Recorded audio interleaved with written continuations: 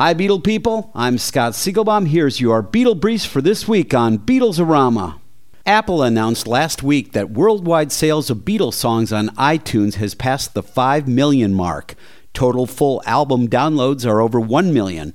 The best-selling album download is Abbey Road, and the best-selling song download continues to be Here Comes the Sun. American Idol is taking their show on the road on February 23rd with a special Beatles show on the Las Vegas stage of the Beatles' Cirque du Soleil show Love. Host Ryan Seacrest commented that some of the Idol contestants had a bit of a challenge with the song because, get this, they'd never heard a Beatles song before. Yikes. Could the Beatles' American Idol episode on the Love stage be a hint of what may be next with Capitol and the Fab Four? Stay tuned.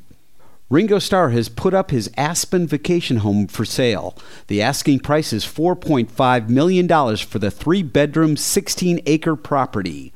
And finally, another one of Ringo's former homes has reached the end of the line. The on-again, off-again demolition of his childhood Liverpool home is on again. In fact, the Liverpool City Council angrily rejected plans to stop the demolition and told the housing minister to stop interfering in the city's affairs. Check out rare Beatles signed artwork as well as famous Beatle photographs and animation at rockartshow.com.